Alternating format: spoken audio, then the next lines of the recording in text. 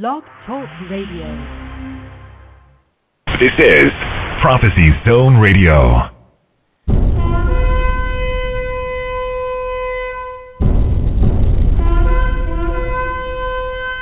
Enter the zone.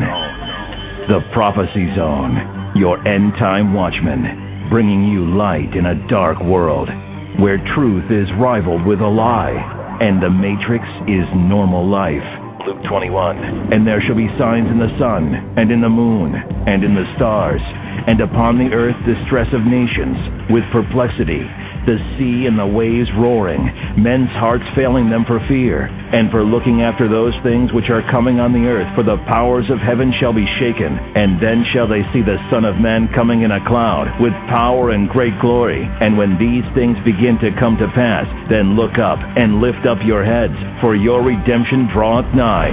You are now in the zone. So be ready to enter the light or truth about the end of days, so you will be ready for the coming of the Lord. You are in the zone, the Prophecy Zone. So join us for the next hour as we look at world events in line with Bible prophecy, so you'll be informed and be ready for the coming of Jesus Christ. Hello and welcome to the Prophecy Zone. This is Phil Armstrong, and we are going to be talking about Bible prophecy today. What is on the radar for the next couple of days and the next couple of weeks? There is a lot of people, a small remnant compared to the population of the world, but there's a lot of people, a lot of my friends on Facebook, a lot of my group members, and I'm pretty sure millions more are in unison that the Lord is coming back for his people soon. And then there's a large portion who don't believe there is a rapture, and I would like to talk about that right off the bat. However, I would like to talk about a little bit about the news about the earthquakes that happened in Virginia. Are those due to Comet El Nino coming this way? We have yet to come to a answer on that. But El Nino is in our solar system. It is headed this way, and it is making a entrance into our immediate orbit, and it is to be crossing paths sometime around September 15th. Right now, I want to sort of go and venture off and talk about this comet, because the Bible said that there should be signs in the sun, moon, and stars. Go to Luke 21:25, and I'm going to read it. It goes as follows. It says in verse 25, and there shall be signs in the sun, and in the moon, and in the stars, and upon the earth distress of nations with perplexity. Now, you tell me those people coming out of those buildings on the earthquakes were not perplexed, especially on the East Coast, because they call it, the main word was unusual in the media. And this verse says, with perplexity, the seas and the waves roaring. In this case, no seas, but the hurricane is headed this way. We'll handle that, the rest of that. But right quick, I'm looking at a scale where you can go look it up. It's www.elenin.org. And you got to scroll down and you'll see a module where you can see where this earthquake, so tense with earthquakes, where you can see where this comet / dwarf star / spaceship, alien spaceship / whatever it is, you can see where it is, and it's not that far away, folks. Right now, it's the distance, I think, between the Earth and Mercury. It's Well, actually, it's about 2 distance of that, but it's flying down at 85,000 miles an hour. So it depends on the size of this thing. But the computer module has already been set, and I'm going to give you a few dates what I see on the module. What the module is you press some buttons, and on the module you see the comet in the solar system, all the planets moving, and unity. And it's based off crunched mathematical equations, I guess. And right now we're at the 26th. So right now the date I have it on the scale is September 7th, and we have no alignment yet. But around September 24th, it looks like an alignment. But we could see activities happening much earlier than that. Now, comet alien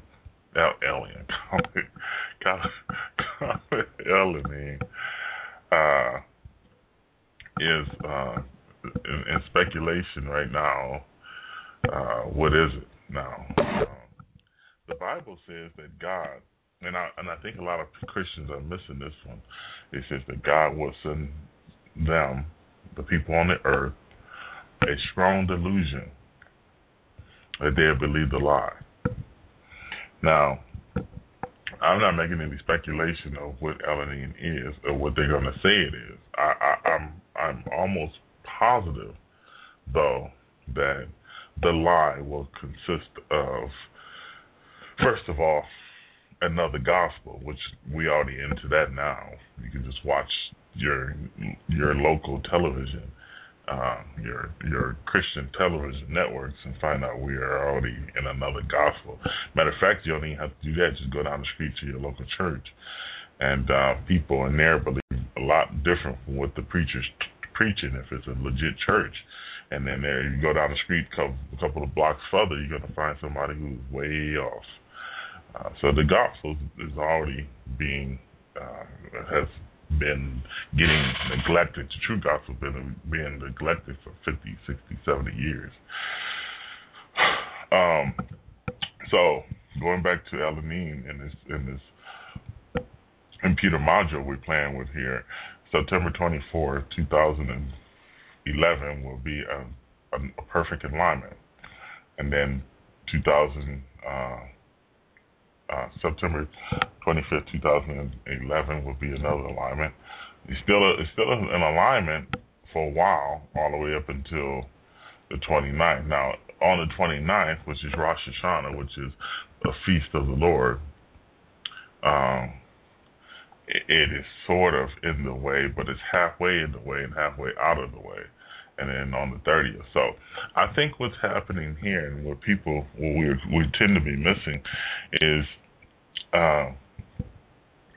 on this computer module, it could be off.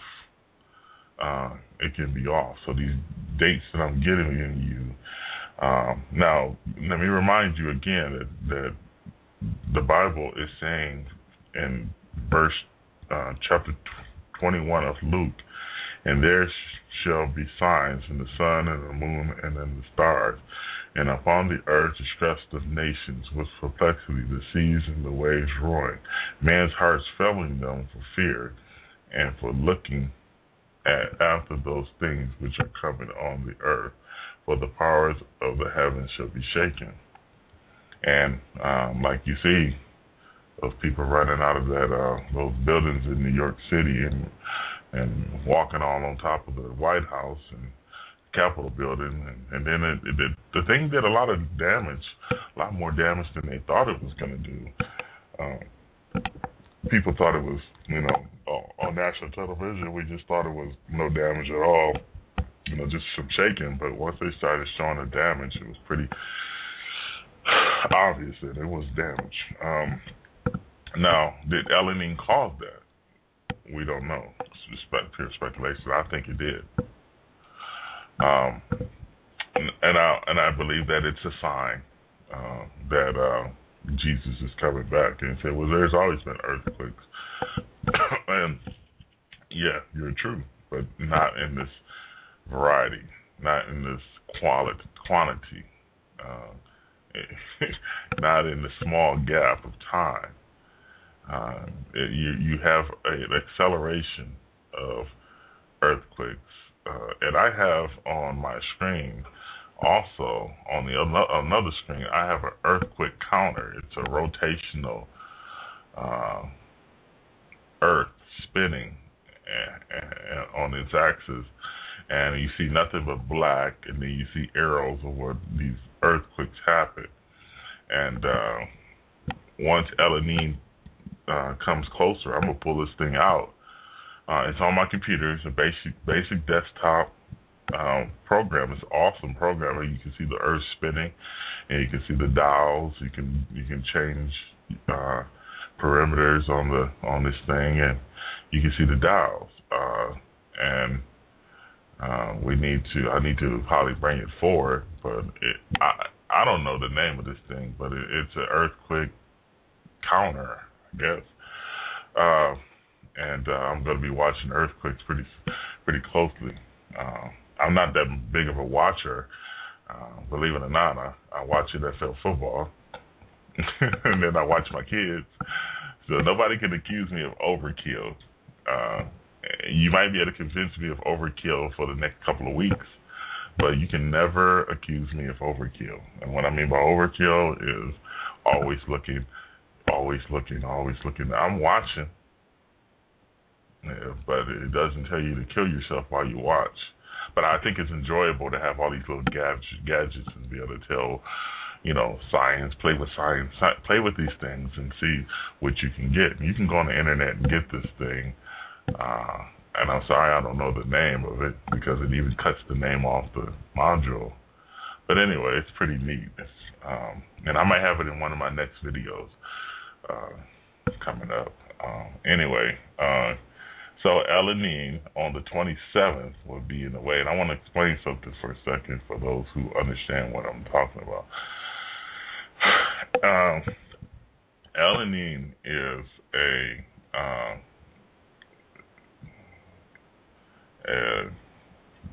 problem, but it won't hit the earth.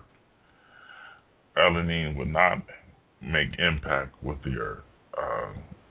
It will go past the earth's system, and that is the wonder of the Word of God, because the Word of God never said a meteor or some comet was going to hit the earth early on before the tribulation period starts. It never said that.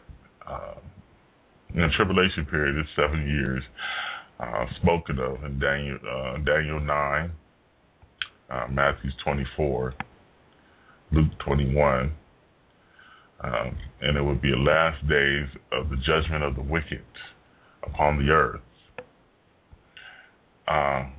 So let me go fast forward. So on the 28th, you see a little crack, and some people are saying that this could cause 3 days of darkness, and I see why. It depends on what the size of the comet or the spaceship or the brown dwarf star is. Depends on the size of it. On the 29th is a crack, and I wonder why that crack is there for. And on the 30th, there's a big crack. So if you play around with the module and spin it around, there's a huge crack. And the thing is that I find intriguing about the space, and what I mean by crack is on the 27th, it's a complete alignment. So you can't see the sun on the 26th. And on the 27th, it's the same thing. But on the 28th, you still can't see the sun. But on the 29th, the El Niño begins to move out the way slightly of the earth. And then on the 30th, it moves halfway off so you can see sort of the sun. And I want to make a point that the two witnesses will have to make a judgment on the new year. See, there are two witnesses that go to the Sanhedrin and say, hey, this is Rosh Hashanah. We are in a new year. And they would have to be able to see that the sun's reflection would have to be on the moon for them to be able to see what's going on and understand that it is a new year. So every year, the two witnesses will come to the Sanhedrin and say, hey, it is now Rosh Hashanah, or it's now a new year. And also on Rosh Hashanah, which is of this year, the 28th and 29th, actually the 28th, it starts on the 28th, goes through all the way up to the end of September 30th. So you would be able to see the sun and the moon at that time, which I think is kind of intriguing. But anyway, I'm going to continue to explain. But the rapture of the church could possibly happen on this time frame. And the Bible says that he should come as a thief in the night. I wonder, does this happen maybe every 1,000 years? Maybe the sun is darkest, like in Alaska. You go to Alaska, you notice that the sun is darkened, and they don't have light for a long time. So Alaskans are used to it.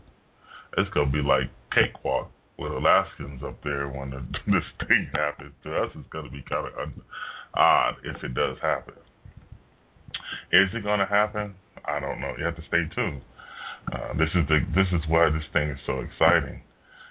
Is the rapture gonna happen? Stay tuned. I'm praying that it does. I'm praying with all prayer that it does. Well, anyway, let's go ahead and now El-Anin comes very close to the Earth around the October 11th, October 12th, 2011, and this thing goes dramatically close around October 15th, 16th, 17th, 18th. It's still close. 19th, 20th. Oh, it's extremely close. 21, 22, 23, 24, 25, still close. Oh my gosh, it's still close. Even at November 3rd, it's very close. It's almost like a near miss. And right after that comet, it is still in alignment. It was a big time alignment just before the comet started leaving the solar system. It was a huge alignment between, and this time it's 4 of them. I just noticed that myself. It's Mercury,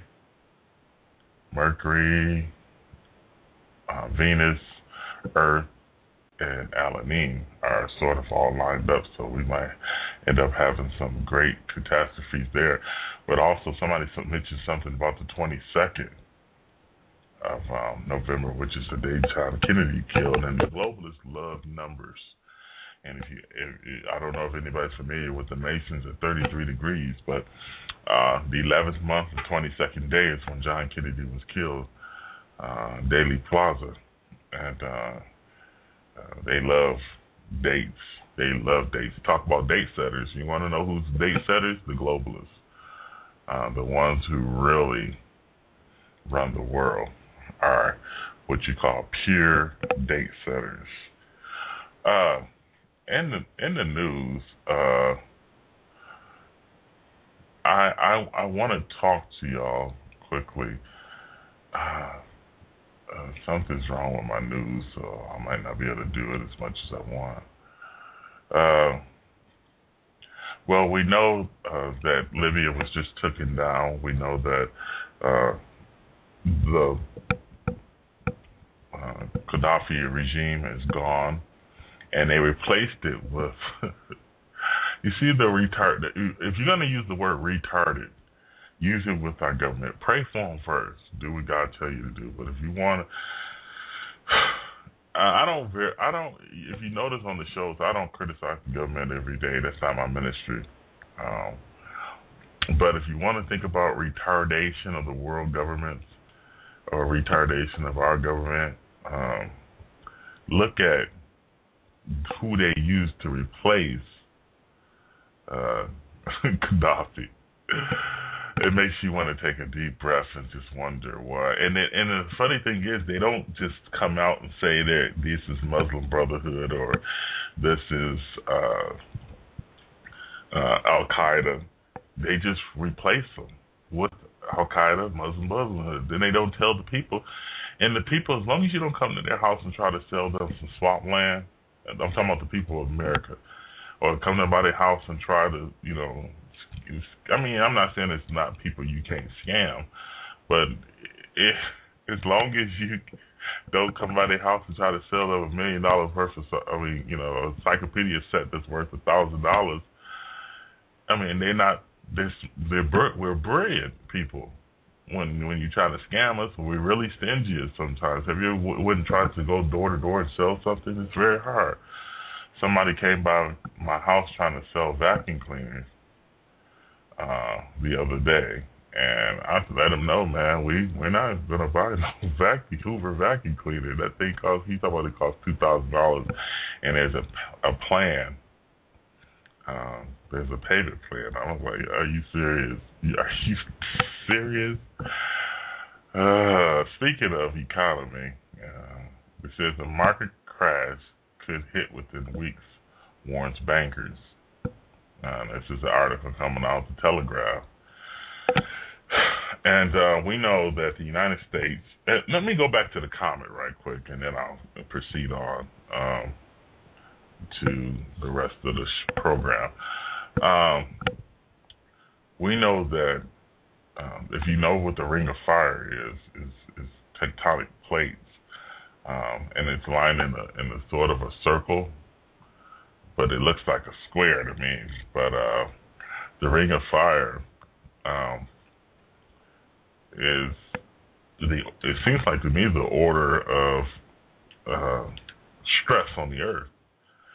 And when you look at this Ring of Fire, it goes in the order of these last earthquakes. You notice that Chile, Japan, New Zealand, you notice all of those earthquakes, the ones that just happened recently, are all around the Ring of Fire. And there's an open space. If you look at, like, you go on Google Image and you look at a picture of the Ring of Fire, you can do that on Google Image. You notice that California, the West Coast, is empty. There's no earthquakes that have, happened there that are, like the quality, the magnitude of the Japanese earthquake, tsunami. So there's an empty space there. So I have a feeling that even if common element does nothing, which I think it is going to do, but I think that the powers that be will already have something ready for the United States. And the United States was a platform for world government. It was the building blocks of the world government. It was the structure, the future, the future martyrdom of the global empire. So they're going to crash the markets, and they're going to put up terrorist attacks, and they're going to have natural disasters all at the same time. So the American people will have no idea what hit them. And the judgment of God is falling upon this nation.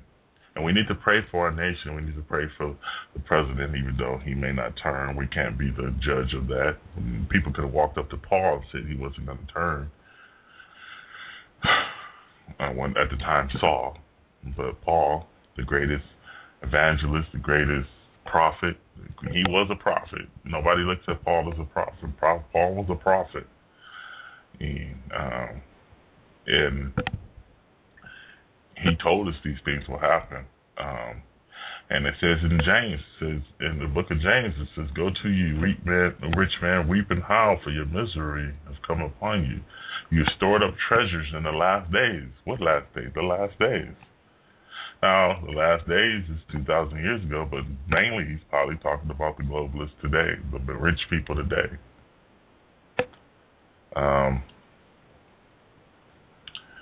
So the chances of a major catastrophe happening in the next couple of weeks is great, folks. It's more than great. It's phenomenally great. I believe that we will see a complete meltdown of the financial system. And here is an article: market crash could hit within weeks, warns bankers. A more severe crash than the one triggered by the collapse of Lehman Brothers could be on the way, according to alarm signals in the credit market. The article goes on to say insurance on the debt of several major European banks has now hit historic levels, higher even than those recorded during the financial crisis caused by the U.S. financial group explosion nearly 3 years ago. Credit default swaps on the bonds of Royal Bank of Scotland, BNP, I ain't even try to read that one, Deutsche Bank, and Antipolo. I don't even know why they even stuck that in there. Is that a bank? Okay, I'm going. Among others, last warning signals on Wednesday, credit default swaps CDS on RBS were trading at 343.54 basis points, meaning the annual cost to issue 10 million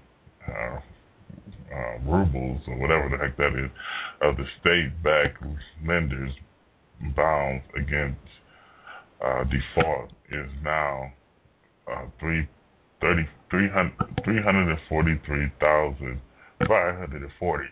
Excuse me. The cost of insuring RBS bonds is now higher than before the taxpayers was forced to step in and rescue the bank in October 2008, and shows the recent dramatic downturn and sentiment among credit advisors towards banks. There's a lot of instruments that they've been creating. And what did Alan Greenspan say? Creative destruction. And they are creative. You create something that sounds very beautiful, makes money out of it, like these credit default swaps, and then it's actually used to poison you. So you bring everybody to the banquet, give nice pieces of poison, and what they have no idea is that the poison will kill them after the fourth party. So you invite these people over your house every twice a year, and on the fourth one, it kills them.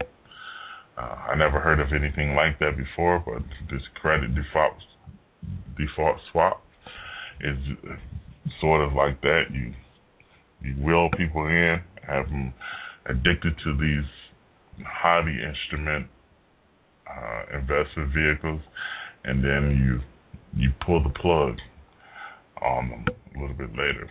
And there's also something called derivatives. Derivatives is highly sophisticated instruments where computers have to generate these investments. A company like Hewlett Packard can come in with $100 million and buy $1 billion worth of assets. I've done it before with smaller amounts. Come on, you guys. I probably wouldn't be sitting here talking to y'all if I was successful, but I traded commodities in 2007, was successful for a few, and then the Lord started speaking to my heart, and I started being miserable. And that simultaneously, things started happening where I would, just was not being successful anymore, but I was successful. I saw the fruits of taking a couple of $1,000s and turning it. And these people get caught up in these investments, and this is what happens. So the markets could crash within weeks. Perfect timing. Folks, September is going to be an interesting time, and if you don't know Jesus as your personal Savior, You need to get to know him.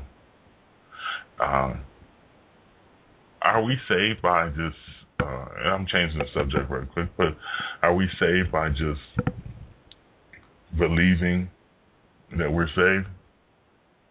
So it says, the Bible says, if you confess with your mouth the Lord Jesus and believe in your heart, you'll be saved. Well, what kind of belief is the Bible talking about? Is it a belief where I believe I can fly and I just haven't challenged it? You know, how kids, when I was a kid, I used to think I could fly, or hope.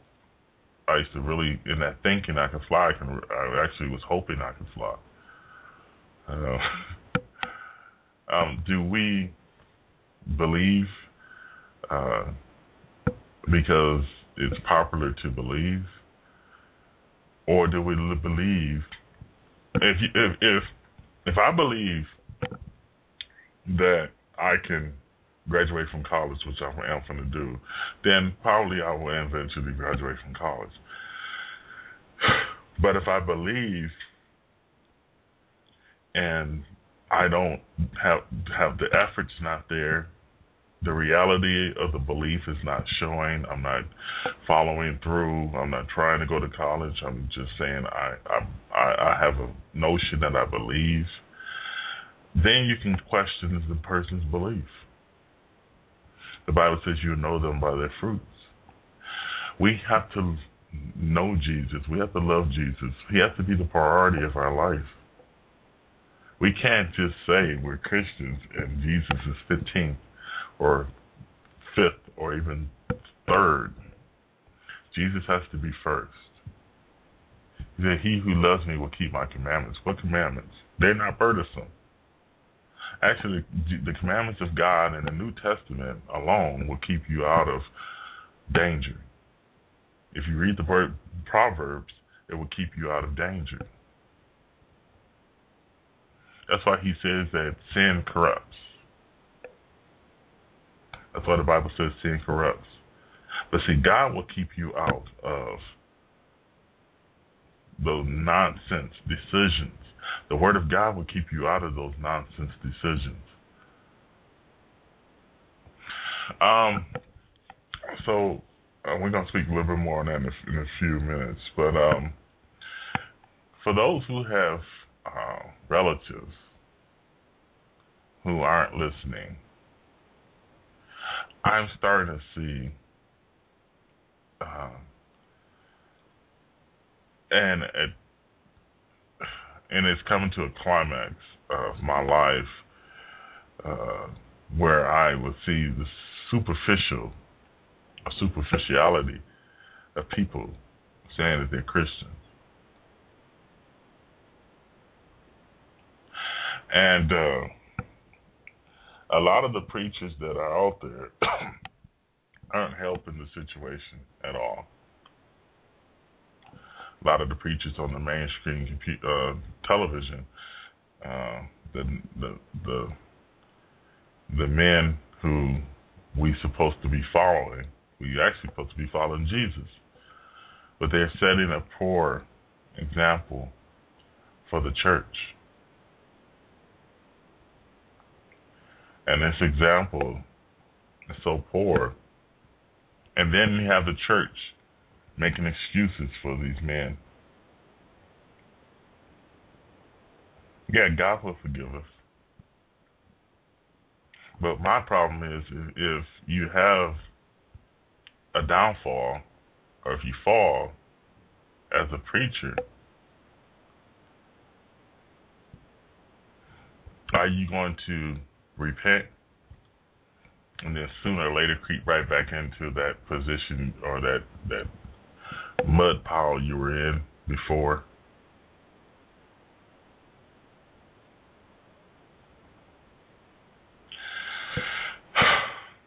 Time will tell. Somebody had told me about 2 years ago that these preachers that are in the mainstream, I'm not going to mention any names today, but the preachers in the mainstream are going to start getting judged. And that's exactly what's happening, folks. That's exactly what's happening. I'm going to take a quick break, and then I am going to come back. I'll be back. Connecting the dots and showing you why we are more vulnerable than ever. Greetings, fellow Americans. This is David Robertson, inviting you to come be a part of an American Warning Radio, Monday through Friday, 1 to 3 p.m. Central. You've seen the pieces. Now, come see the bigger picture. An American Warning Radio with your host, David Robertson, on this and many other networks that value liberty. All they're getting is mainstream media stuff. That's all they're getting, including Fox News. The American Warning Program with David Robertson, just a great show. All kidding aside, the numbers are really starting to go up on that program, and I think once people realize that that's on now live Monday through Friday, 1 o'clock to 3 o'clock on this very station, you're going to be tuning in a lot more. That guy makes a lot of sense, and he's really good at what he does. Warning. American. Warning. America's habit forming. This habit forming. Use the truth carefully. Get more information at AnAmericanWarning.com. That's AnAmericanWarning.com.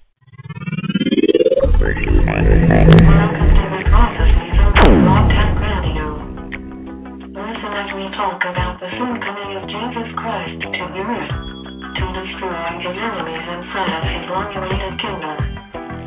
Tonight we will talk about end-time prophecy and what God say will happen in His Word. Stay tuned for an amazing show.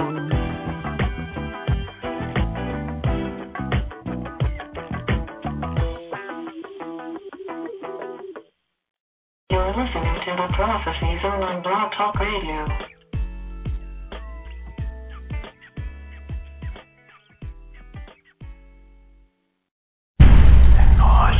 The Prophecy Zone. When is he coming back? When is the end of days? Soon. We are in the last days. The Bible lays out our future, and host Phil Armstrong examines what the Scripture tells of his coming every Thursday and Sunday at 7 on the Prophecy Zone. What is the New World Order? The people who are talking about the New World Order, Bible prophecy, may be in danger. What do you need to be rapture ready? I believe that the Bible interprets the Bible, and we have to stick with the Bible. How much time is left? See more at theprophecyzone.com and youtube.com/prophecyzone. Hear more here on Blog Talk Radio every Thursday and Sunday at 7 on the Prophecy Zone. Who is the Antichrist? I believe the Antichrist will not be known until the tribulation period starts. This is the Prophecy Zone. All right, I'm back. I love those commercials because it's right on point. And the one theme song that I have is phenomenally on site. I'm going to play it over right now. And it's based off Luke 21, which I had no idea that a comet would be headed this way. And the comet to me is a sign, not only,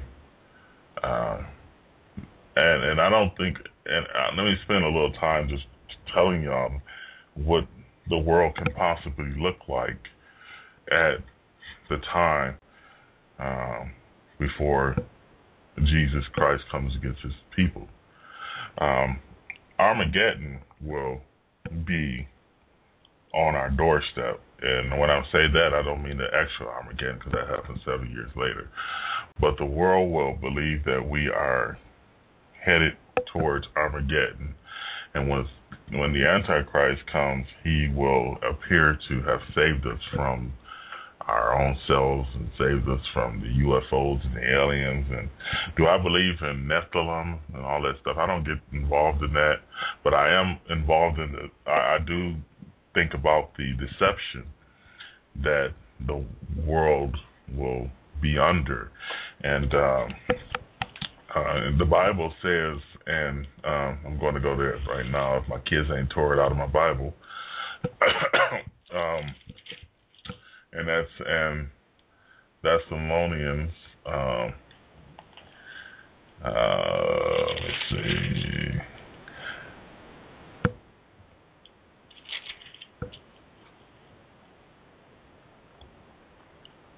And it says that God shall send them a strong illusion they should believe the lie. And at the beginning of the chapter, it is talking about, it says, verse 2 Thessalonians chapter 2, verse 1, it says, now we beseech you, brethren. And here's two things here. I want y'all to, I had a guy really get ticked off at me. He started yelling at me over the phone. He was supposed to be a potential guest, but he started yelling at me on the phone. That's when you know you got somebody cornered, when they yell at you. Anyway, it says, now we beseech you, brethren, by the coming of our Lord Jesus Christ and by our gathering together unto him. That's two events, two things. One coming, it's the second coming, but this is one. It's many events, which I agree with him. Of course, I agree with him. But he started saying some other kooky stuff. But these are events. Second coming is one whole thing, but it is many events. Even the Antichrist rising is a part of that event, the day of the Lord. Even the two witnesses, or angel flying through the sky, all that stuff sounds ridiculous. A lot of people are probably laughing at this radio program, saying that it sounds ridiculous. Oh, people back at home in Michigan, you listen to June. They used to call me Junebug back at home. Go ahead and laugh. Everybody go ahead and get your laugh out. They used to call me Junebug back at home. They say he didn't flip. Until this stuff started happening.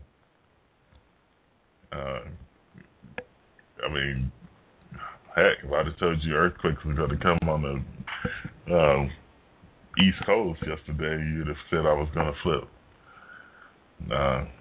And everything. I don't look at everything. Actually, I do. Somewhat, but I don't look at everything as Bible prophecy. Every 5 seconds, like I got a twitch. I'm having a nervous breakdown because everything's, this is so great. People are going to die next week. I don't look at that. I don't look at the people, well, when we see Damascus destroyed, we know that it is the end times. What a glorious day that will be. No, it won't be a glorious day. People are dead. These people are going to be eternally damned if they're not Christians. And I don't know what's the juckle. I understand that we should be. Hey, folks, I'm praising God that He's coming back soon. I'm gonna make sure my dress is ready. Oh, you wear a dress? Well, the bride of Christ. I'm just joking when I say that. But as far as wanting Jesus to come back, that's one thing. But as far as wanting him to come back and take his people out before a set time of judgment that will fall upon the earth, God said that this time period, the tribulation time period, was a judgment on the wicked. And then somehow some people are just trying their best to fix the church in this time period. In Revelation chapter 3, it says, he's talking to the Church of Philadelphia.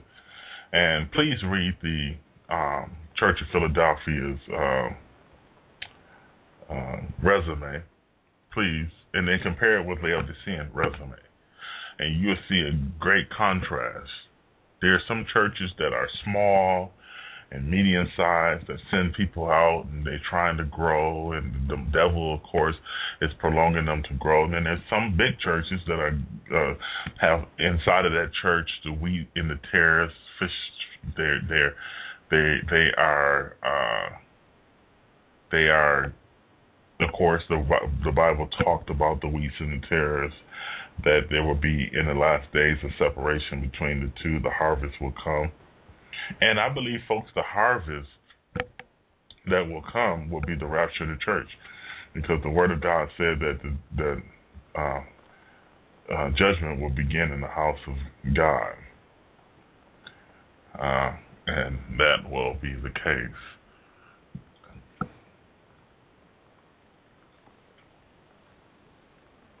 So we are definitely in the last days of time. And I really don't care, folks, if you are a pre-trib, post-trib, mid-trib. I really don't care. But I want y'all to see something that's very important. And if we believe that Jesus can come back at any moment, we're going to be ready for the in comparison with a football game, we're going to be ready for the game. But comparing it to a war, we're going to be ready for the war. Comparing it to a graduation or a marriage, we're going to be ready for the marriage, which literally it is a marriage that will be taking place. Caller? Yes. How you doing? Yes, I'm just fine. I was listening to some of what was being discussed this morning, and we're talking about a lot of these apparent end-time events. I heard something talking about the earthquakes and the hurricanes and the tsunamis and the droughts and a lot of things that's going on right now. Mm-hmm. And one of the things that's been hitting me kind of heavy is this. I mean, I just happen to know this without question. And for those who know Ephesians in the 2nd chapter through the 4th chapter very well, one of the things that needs to be understood is this. I mean, 4:12 through 13. The Creator doesn't call us by one Spirit as a body of believers to represent Him differently. How much have we ever considered that? In other words, what I'm saying is this. By one Spirit, as a body of believers, we all have an obligation. Each individual has an obligation to speak the pure and perfect word of the Creator that we might be one. But what I see is happening here to show that we've deviated far from a foundation is that we've acted as if the grace of the Creator that gives His Spirit, and the Scriptures keep on talking about this Holy Spirit seeks to teach all things and no lie in it. They talk about growing in grace and the knowledge of the Lord. At the end result of the day, we have basically, let's just say amongst the so-called body of believers, been willing to pay pastors as Sue says, and much of what is a grave lack of knowledge unto a multitude of divisions where the multitude of leaders have people, let's just say, in a state of disparity among themselves. That was never, ever intended to be. And I heard you say something earlier about the idea about, with regard to this concept of all who call upon the name of the Lord shall be saved. You asked the question, is it just like say, always saved because we believe we're saved? I think society as a whole has forgotten something. Very much so has forgotten something. Think about it this way. Does the one who commits the offense tell the one who is offended how there should be a repair or a healing of the relationship?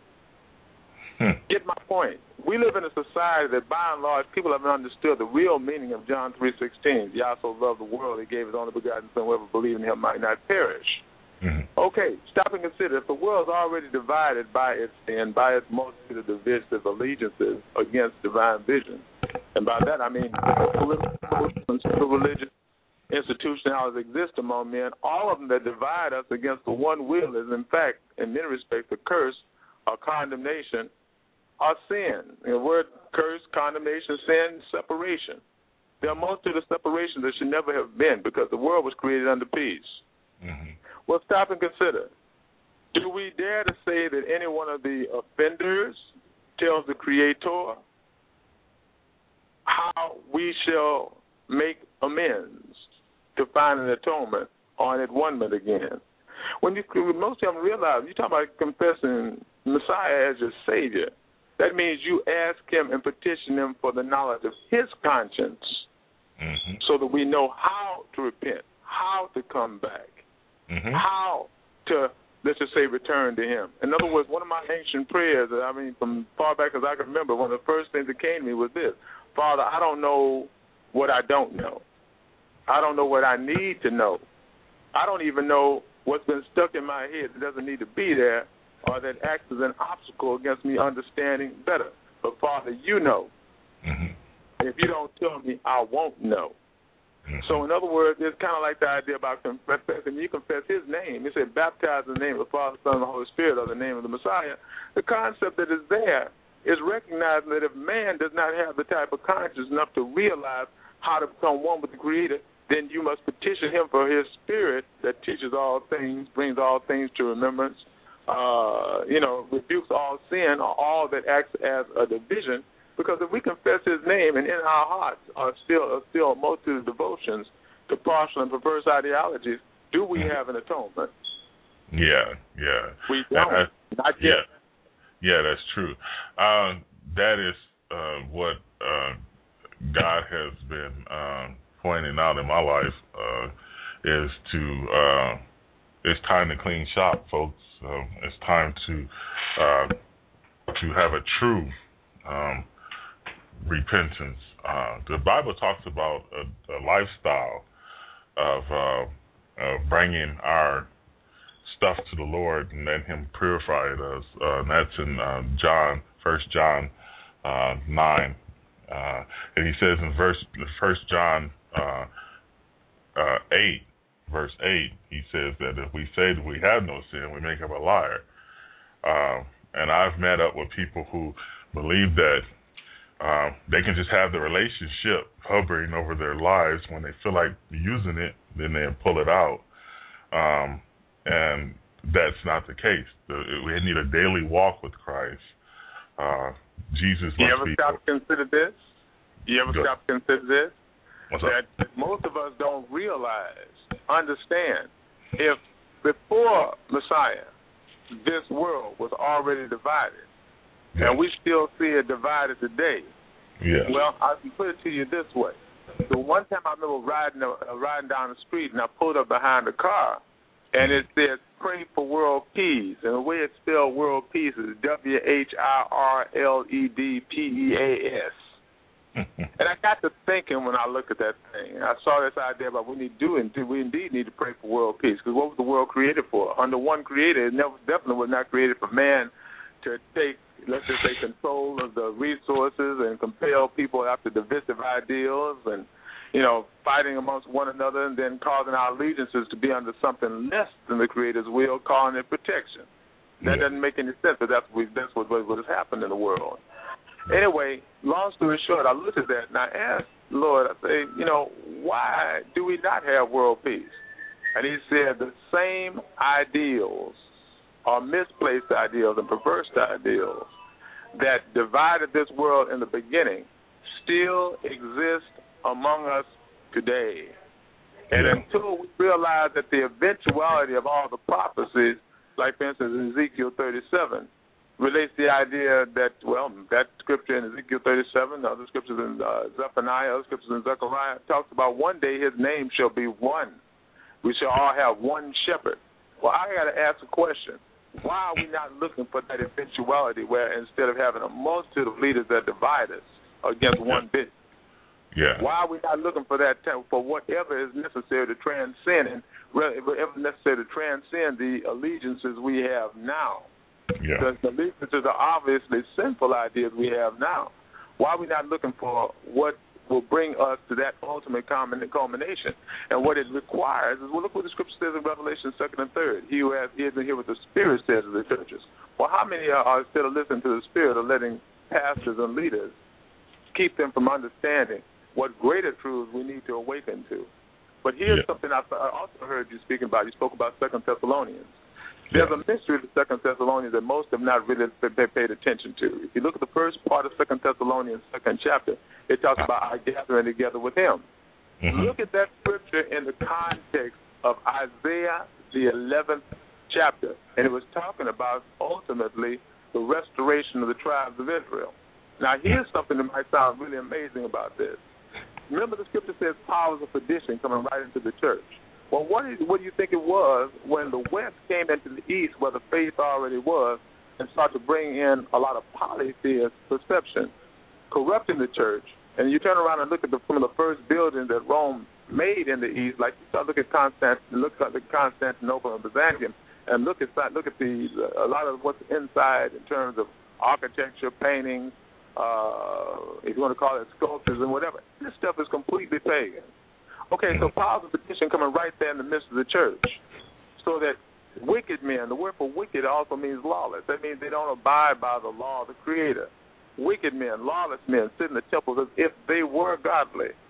Well, guess what? The scripture says those who believe that illusion, which understand what I mean by that. It means it wasn't the faith at all. It was the corruptions of man having entered into the churches. Same thing you find in Jude. And the end result of the scripture says that when Messiah comes, that he's going to expose all these mysteries of iniquity or the sins that have entered that people don't realize are there. Well, maybe he's exposing them for the sake of the harvest, because I had a few about 2 years ago. Somebody had told me that all these pastors will become exposed, and right after that, one after the other, they start getting exposed. And this show technically is a prophecy show. I got another show that talks about a lot more other things, and I got some hosts that actually go into, or at least one host goes into the church, and yeah, there are divisions. Matter of fact, in the African American community, me and your own community, there is what you call hidden racism, and some of it's out cold bluntly. I've been around. I went home on leave, and I'm not gonna mention who it is because the person's dear to me, but some people still have the spirit that it's the white man or it's the black man, and I don't hear too many white people say it because of course that wouldn't be kosher to do that, because I'm black and I'm sitting there. But I've seen a lot of white people or black people who would say that it's the white man's fault. But technically, if you want to get all down jiggy with it, it is they don't know this though, but it is a globalist agenda ran by mostly white men.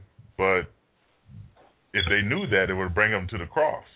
Because if they knew the agenda of these white men who turn around, and these white men hate white men, you would know it. And I'm not expecting you to agree with me, bro.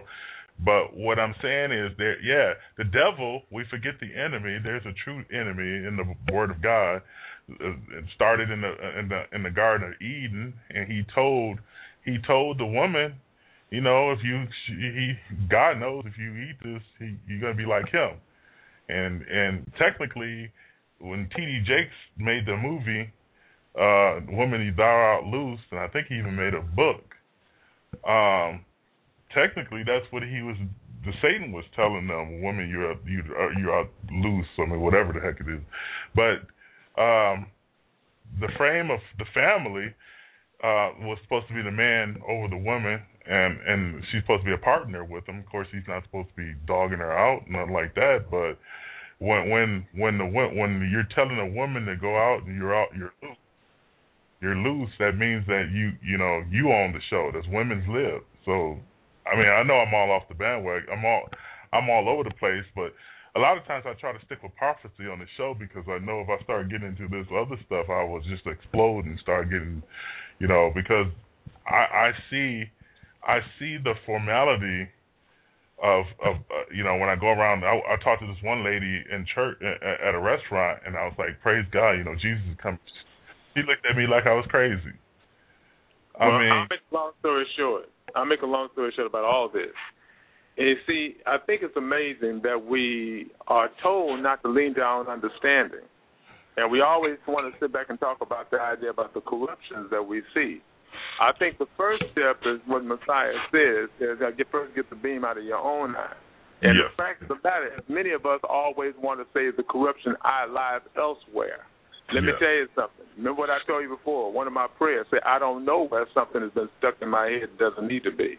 If you think about it in the context of Genesis 6th chapter, it says that the thoughts of man have become evil continually. It doesn't mean that people knew that their thoughts had become evil. Didn't mean they even knew their thoughts had been in some respect perverted. But they had been, let's just say, so blinded by whatever allegiances or orientations in this world that they had been, let's just say, oriented to. Yeah. That they didn't recognize the sin that was in it. Remember what the scriptures talk about. It says, when they're talking about not after the will of the flesh nor the will of man, but born of Yah. When you look at that scripture from that context, what it's actually trying to tell people is this, that the salvation of man won't be according to any polluted perception of man, period. When it says salvation not of works as any man should boast, it means that won't be according to the conceits of man. The Creator already had a plan that he wanted this world to ultimately follow. And any of the fallen systems that we see in this world is not totally and completely in every way harmonious with that, has acted as an obstacle against our attaining to peace. The problem that exists by and large is we want to each make ourselves a standard rather than asking him what is his standard for us. Because understand, a liar doesn't tell you that he's lied to you. Yeah. You understand what I'm saying? I don't know if you ever saw this movie where they said that the system does everything it can to trick us into believing that we need a system that in some respect keeps us in many respects oppressed or blinded. Yeah. Well, guess what? It's time to wake up past all of that because, frankly, if you look at Isaiah 59, it tells us that when the scriptures say when Messiah appears, the reason why he appears is because the Most High looked upon men and saw there was no justice. He was displeased and saw there was no intercessor. Now, that's a very scary scripture if you think about it, because it means the world needs a Savior because guess what? No one is praying fully enough according to the will of Yah to make the real difference and change in this world that is necessary because the world has to recover that conscience again.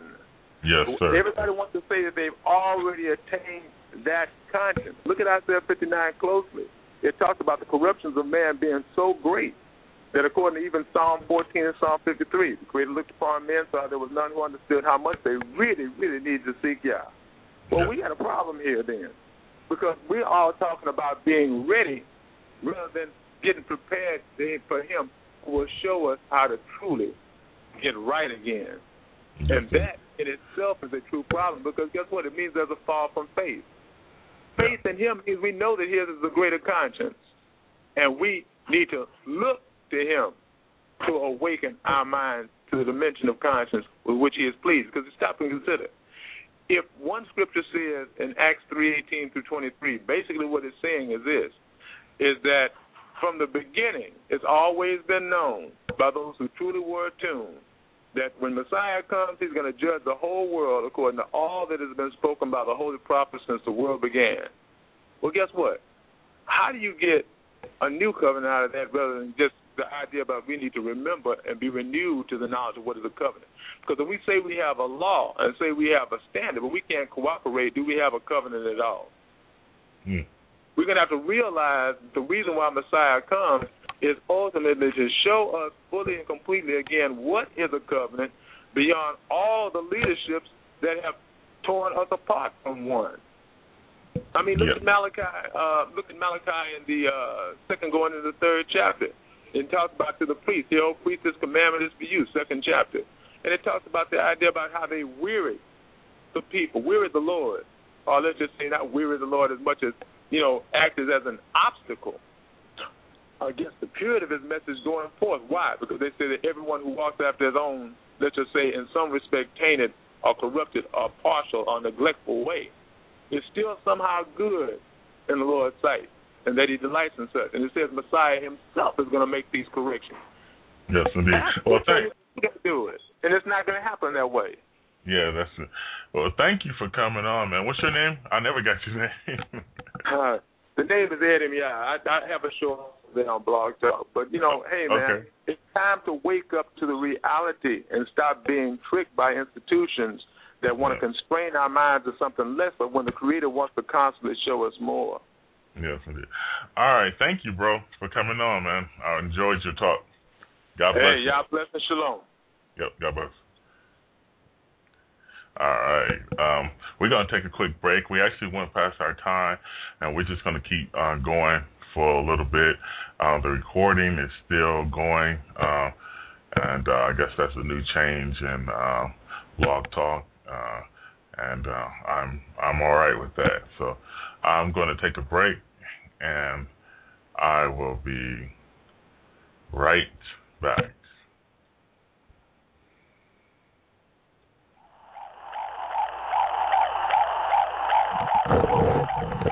What you just heard was an actual recording of my daughter's heartbeat within my womb.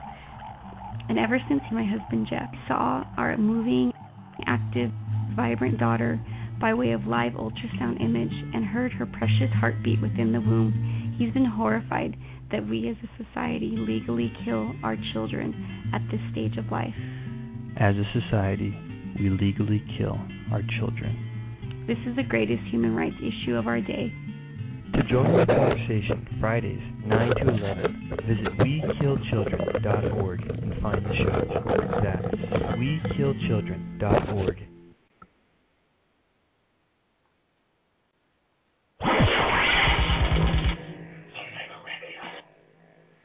Romans 6:23 says, "For the wages of sin is death, but the gift of God is eternal life in Christ Jesus our Lord." You're listening to the Prophecy Zone on Blog Talk Radio.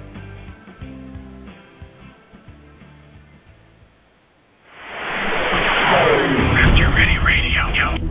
Now, we don't go blowing up people and killing our enemies because God never told us to do so, but we're literalists in our interpretation of what the Bible says.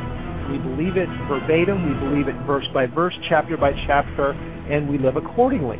So why is that so hard to believe that Muslims would do the same?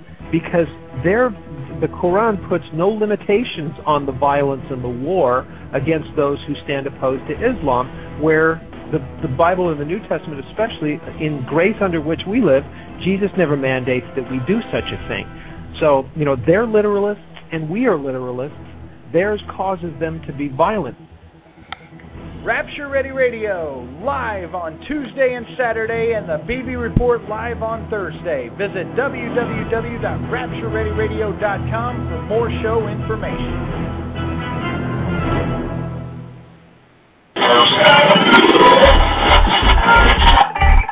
Hey, everybody out there. My name is Phil Armstrong, and I'd like to invite y'all to join us on the Prophecy Zone every Thursday and Sunday as we talk about the soon coming of our Lord and Savior, Jesus Christ. We're going to talk about world events like the mark of the beast, Israel, Middle East peace talks, Middle East wars. We're going to be talking about things like the end time generation that we live in, because we are living in the final days. So join us on the Prophecy Zone.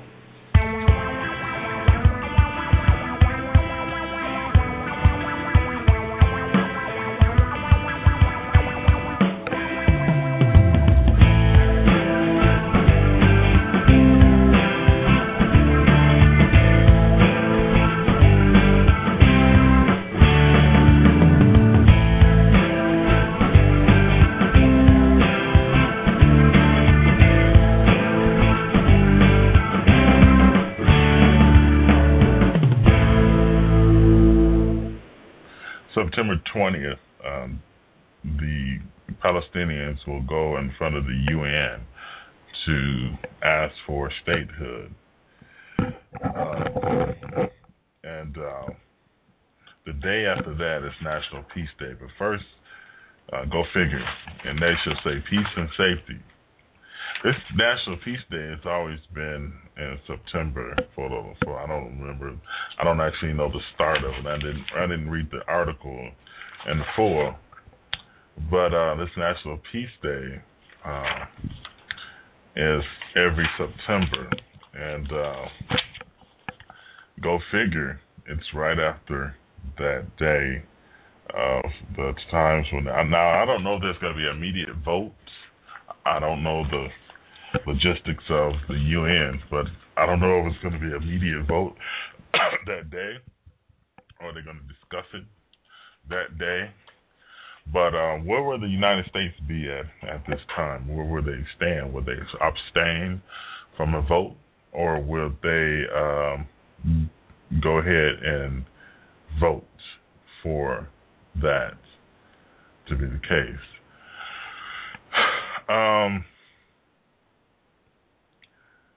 The dividing of Jerusalem. The Word of God says that we are not to divide Jerusalem. And God said that you have parted my land. And is this something we really want to do? He who blesses Israel will be blessed. He who curses Israel will be cursed. Genesis 12. And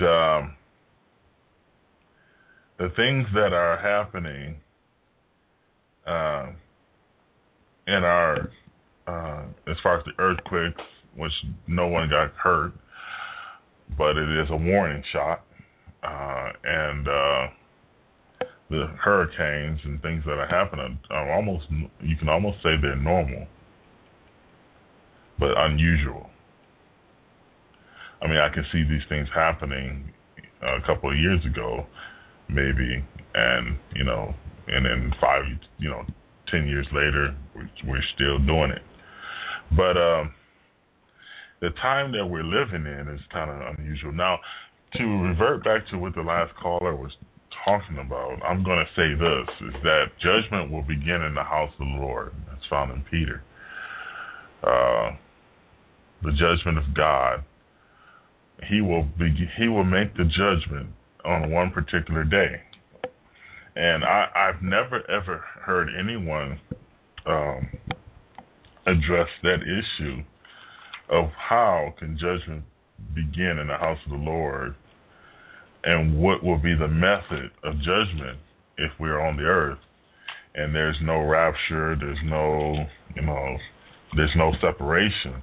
Because he said in the book of Matthew, Luke, and John, Mark, Luke, and John, that he will separate the wheat from the chaff.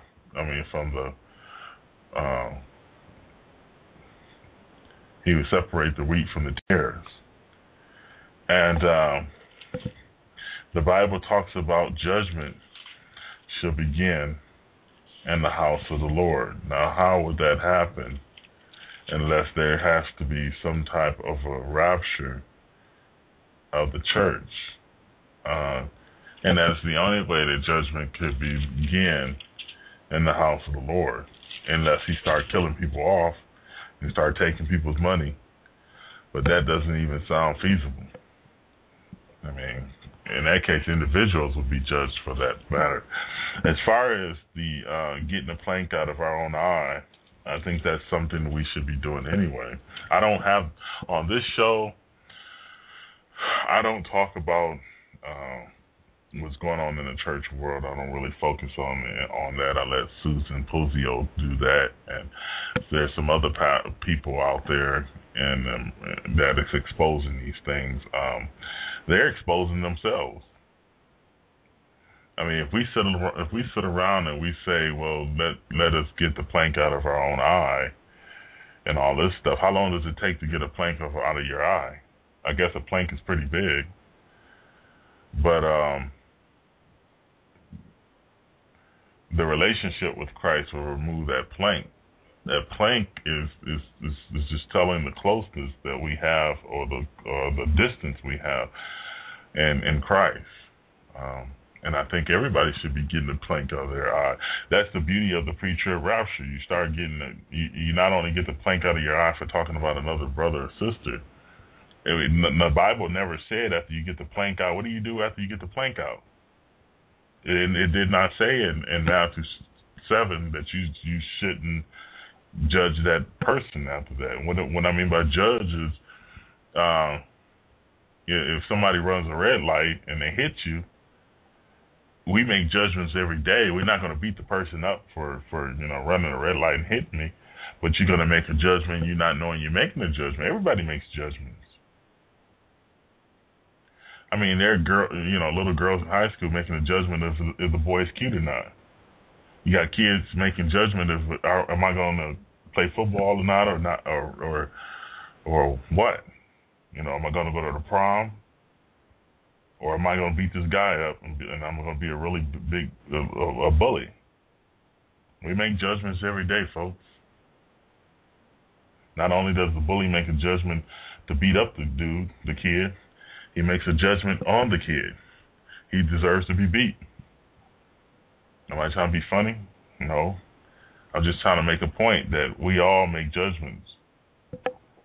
But as far as Christ exposing people, yeah, he is exposing the church. He's going to expose me if I got something hidden. That's why I have to bring it to him. I have to have a contrite heart.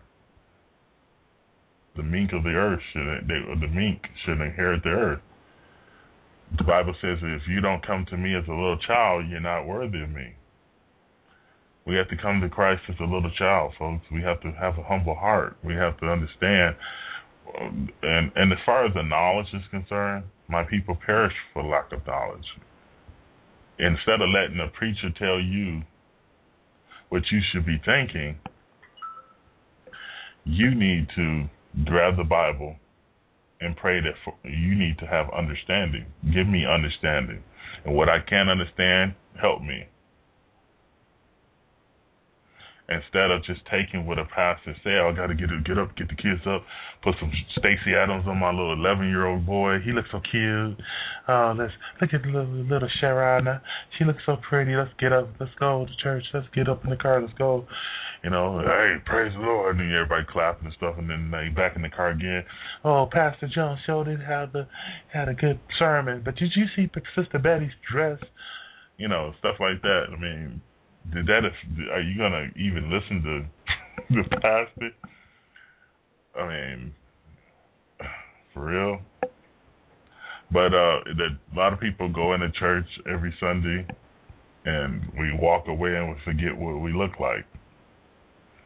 And while the Word of God was exposing us to the true light of what we really look like, and we're grasping.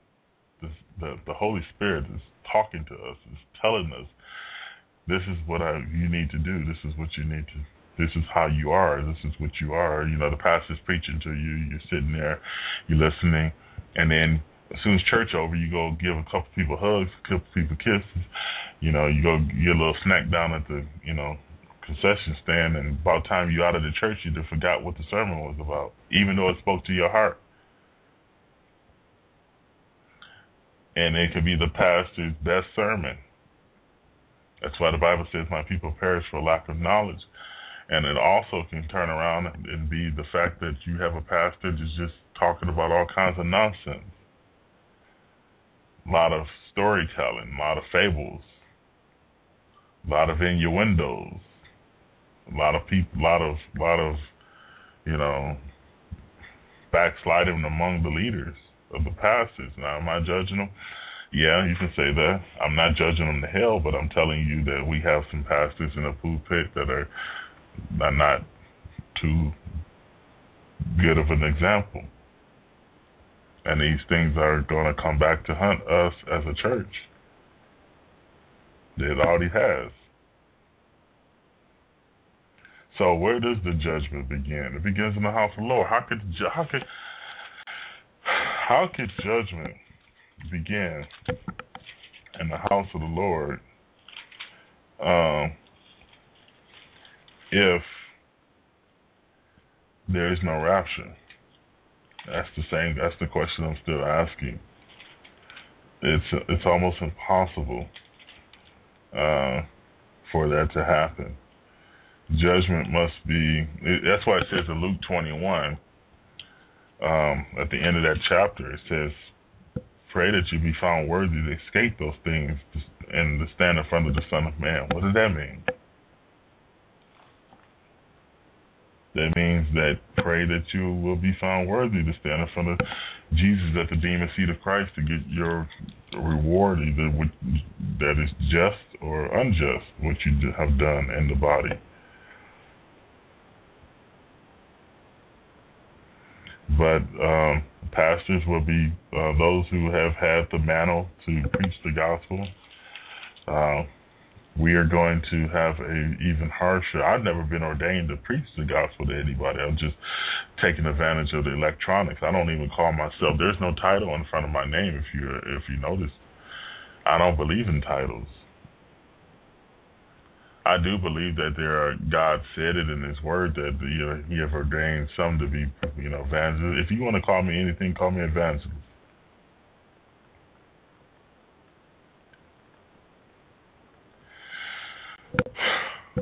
If you want to call me anything, call me evangelist, I guess. But I'm not going to stick it in front of my name. I don't even care about all that stuff. I just want to make sure the Word of God is given. And it's given according to His Word. It's not deviated from His Word. So people, pray for those leaders on TBN and Word Network. Pray for those individuals out in the world. There's a lot of pastors being attacked heavily by Satan. And there's a lot of pastors, and I won't take the responsibility off the pastor's shoulders. There's a lot of pastors who are in corruption, or who are fleecing the flock, who don't care about anybody else but getting their own appetites. One, and that's what the Bible is talking about. It talked about scoffers should come in the last days, and after their own lust, say, where's the promise of His coming? And you can do that probably without even preaching about, just leaving the gospel out completely. You can leave the gospel out completely, folks. You don't need to talk about the gospel. Anyway, Jesus is coming soon. We're not going to restore this earth, folks. We're not going to be. I have bad news for you. If you really think this world's going to be restored, you need to really read your Bible carefully. This God is not going to restore this earth the way it is now. Satan is the prince of the power of the air. It'll be like this world is corrupt, and this world is cursed from the garden, from Adam and Eve. So if the world is cursed from Adam and Eve, then He is not going to restore the same nasty grass I see out my front window that somebody ain't cut for 2 weeks. That's not going to be in the millennium. That's not my picture of the millennium. My picture of the millennium is not potholes on Spokane roads. My picture of the millennium is not on the national news. A beautiful little bitty 8-year-old little baby is handed over for a mom to get drugs. The millennium is not what I picture. A pastor goes into his hotel room and who knows how he passed away, ends up dead with a white substance in his room. I really feel bad for that pastor. The millennium is not what I pictured. People struggling all over the world, famines and pestilence and earthquakes. The millennium is not what I envisioned when 4 teenagers get in a car on a Friday night and end up dead because somebody was drunk, hit them. And it could be true that they were drunk as well, or at least the other passengers were. A millennium is not when if this is the millennium, it's not when I envisioned of abortion or sick kids in the hospital. This is not what I envisioned for the millennium, folks. And if you think it is, you think we're going to restore the kingdom, think again. How you take a preacher like Pearson, Pastor Pearson, I don't know his first name, but a guy that was preaching the gospel and all of a sudden doesn't do it again. Now he's talking about universalism and everybody's going to be saved. He's going backwards, folks. He's not going forward. People who believe that we are restoring the kingdom, you better look at these pastors. They're going backwards. They're not going forward. The millennium will go forward. And then at the end of the millennium, some people will go a little bit backwards because the devil has been loosed. But, I mean, seriously, y'all. I mean, for real. Are you really seriously believing that we can restore this thing? It's not for us to be a problem solver. We're not to be problem solvers. We can take God's word and preach it. We throw the net. We put the little food on the fishing rod and toss it out there, and His word will not return back void. His word is not going to return void, folks. His word will not return void. And people are thinking, you know, I don't really, you know, believe in Bible prophecy, and I've heard it before, but, you know, I'll go listen to them and, you know, go listen to the pastor, special guests, and then, you know, people don't really believe it.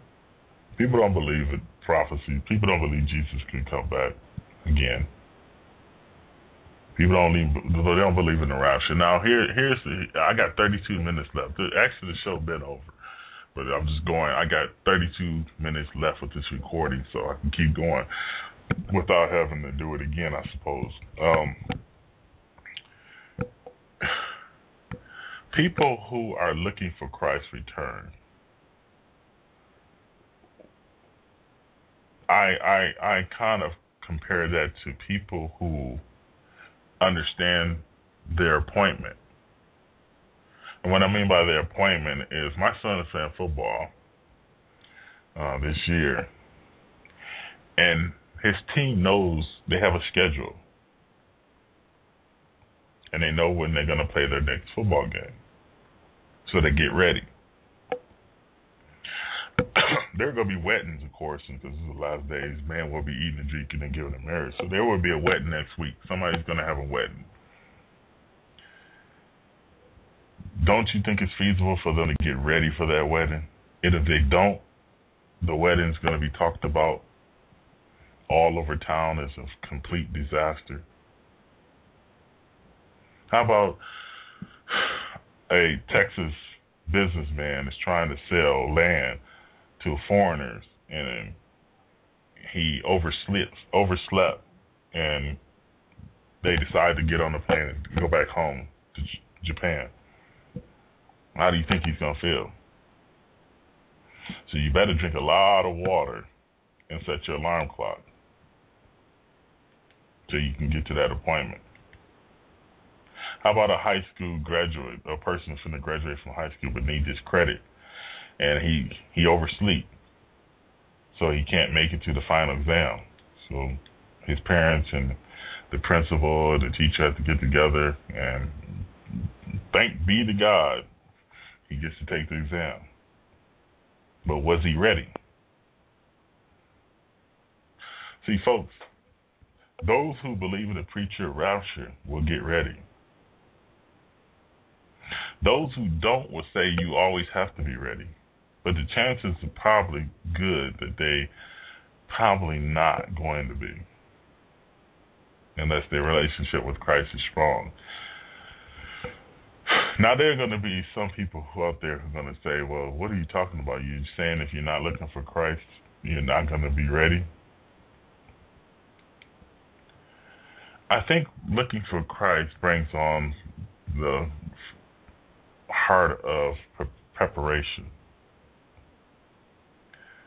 The heart that you want to see your Lord, but you want to hear those words, well done, my good and faithful servant. You want to see Jesus. He's number one in your life.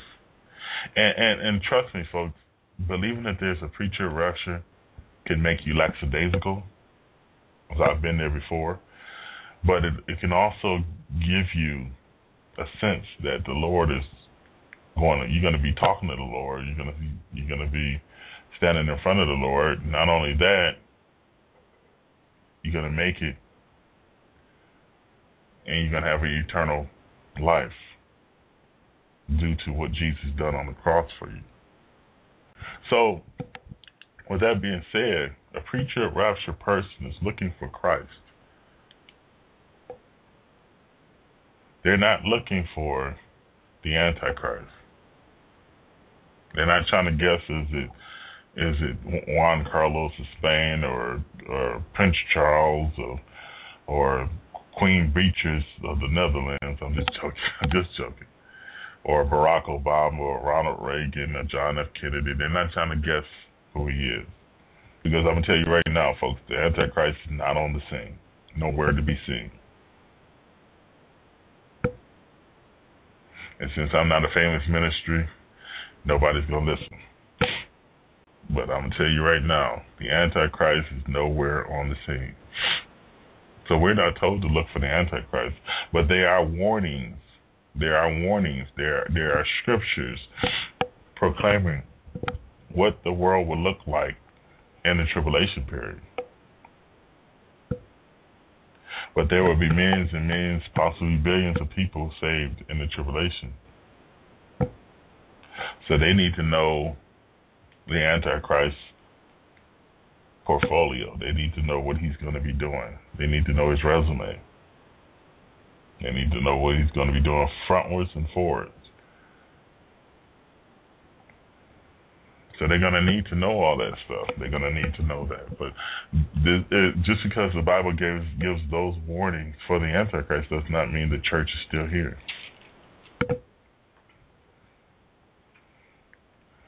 And don't worry, last caller, the church will be judged. And the church will be harvested. Or what you say, removing the wheat from the tares.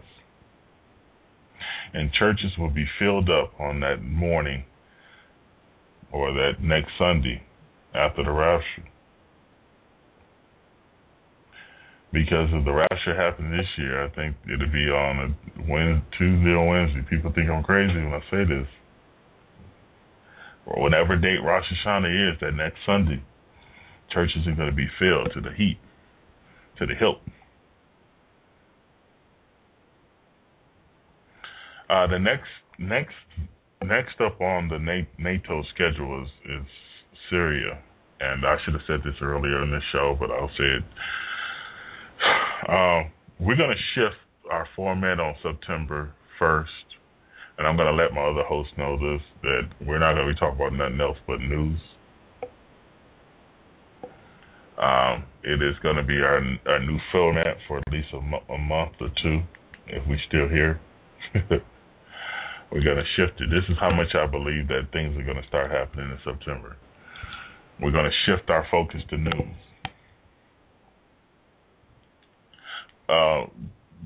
We are going to be having, I'm going to ask the host to have a longer show so they can give a lesson out and they can give their news.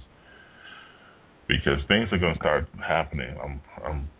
And the generation, 1948, Israel became a nation. And people are asking, what is a generation? What is the size of a generation? Well, the book of Psalms gives us, Psalms 90, gives us the size of a generation. And the size of the generation is 90 years. So it tells us here, it says, the days of our years are 80 years and 10. And if by reason of strength they be 80 years, meaning 80. Yeah, it's their strength, labor, and sorrow. So Psalms 90, verse 10, that's where you get that from. So the 90, Psalms 90 gives a generational number. And also the genealogy, I think in Matthew, was broken down by Jack Van Impe and a few other scholars, and it talked about the generation being 52 years. So I don't know, if you go from 1967, you might end up with something like the numbers from there. So that is one of the reasons why Jesus said in Matthew 24, this generation shall not pass until these things be fulfilled. I have done what I'm supposed to do, I reckon, according to God, His word. On this ministry, we've been a watchman. We've been warning people that Jesus is coming back soon. If you listen to one of my shows, I was saying that Jesus will come back, and I'm probably going to play that show again, but I'm probably going to use clips off of it. And I was saying that Jesus could come back either 2008, 9, 10, or 11, but possibility he will be coming back in 2011. And I remember saying that. We would get excited every year, though. 2008, 2009, 2010. He didn't come back, but he had three signals on the month of Av, 3 eclipses. And remember, once again, Luke 21, there should be signs in the sun, moon, and the stars. So 3 eclipses on the month of Av, and then, so that's 2008, 9, and 10. And then there's none on 2011 on the times of the 9th of Av. Excuse me, I meant to say the 9th of Av. And which makes it peculiar. But here we go, 2011, it's here, and you see all these little bitty things leading up to the climax of time, or at least the climax of the church age.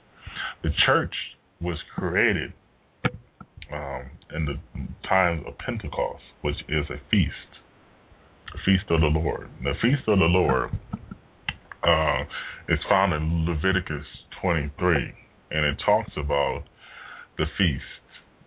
You talk about unleavened bread, first fruits, Passover, Pentecost, the Feast of Trumpets, Yom Kippur, and Tabernacle. And Jesus fulfilled the first 3 feasts when he was here. The Feast of Unleavened Bread, the Feast of First Fruit, the Feast of Passover. Of course, those are backwards.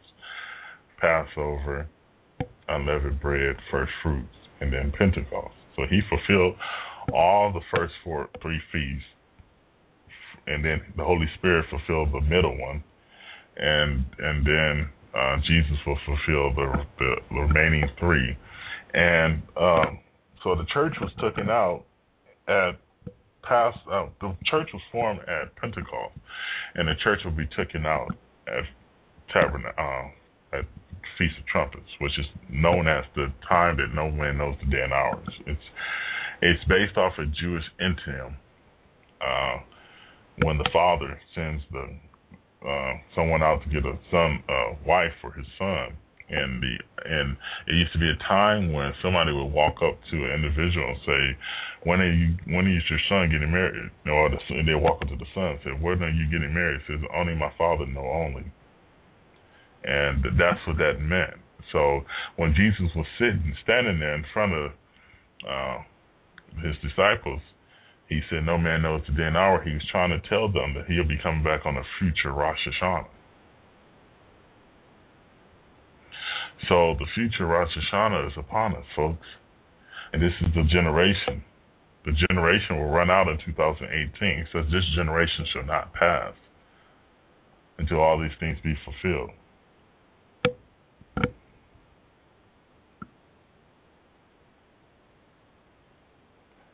So God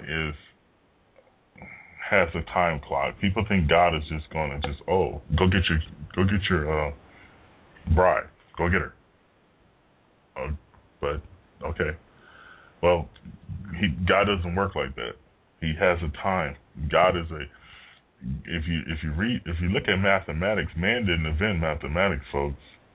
There's probably mathematical equations that God can solve that the man has never thought about still.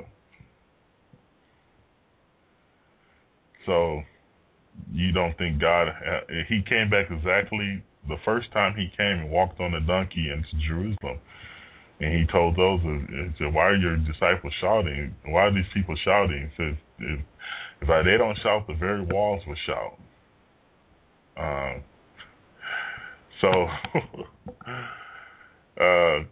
He came into that town the exact time period that he's supposed to by the Old Testament prophets.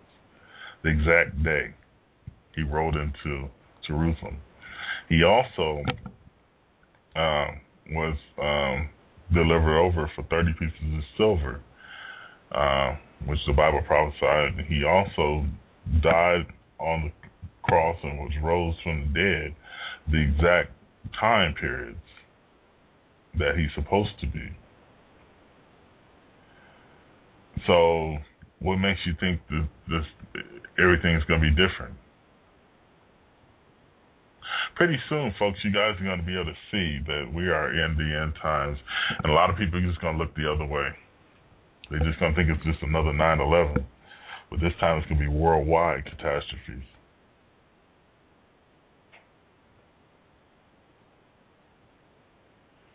Worldwide catastrophes that will rock the whole world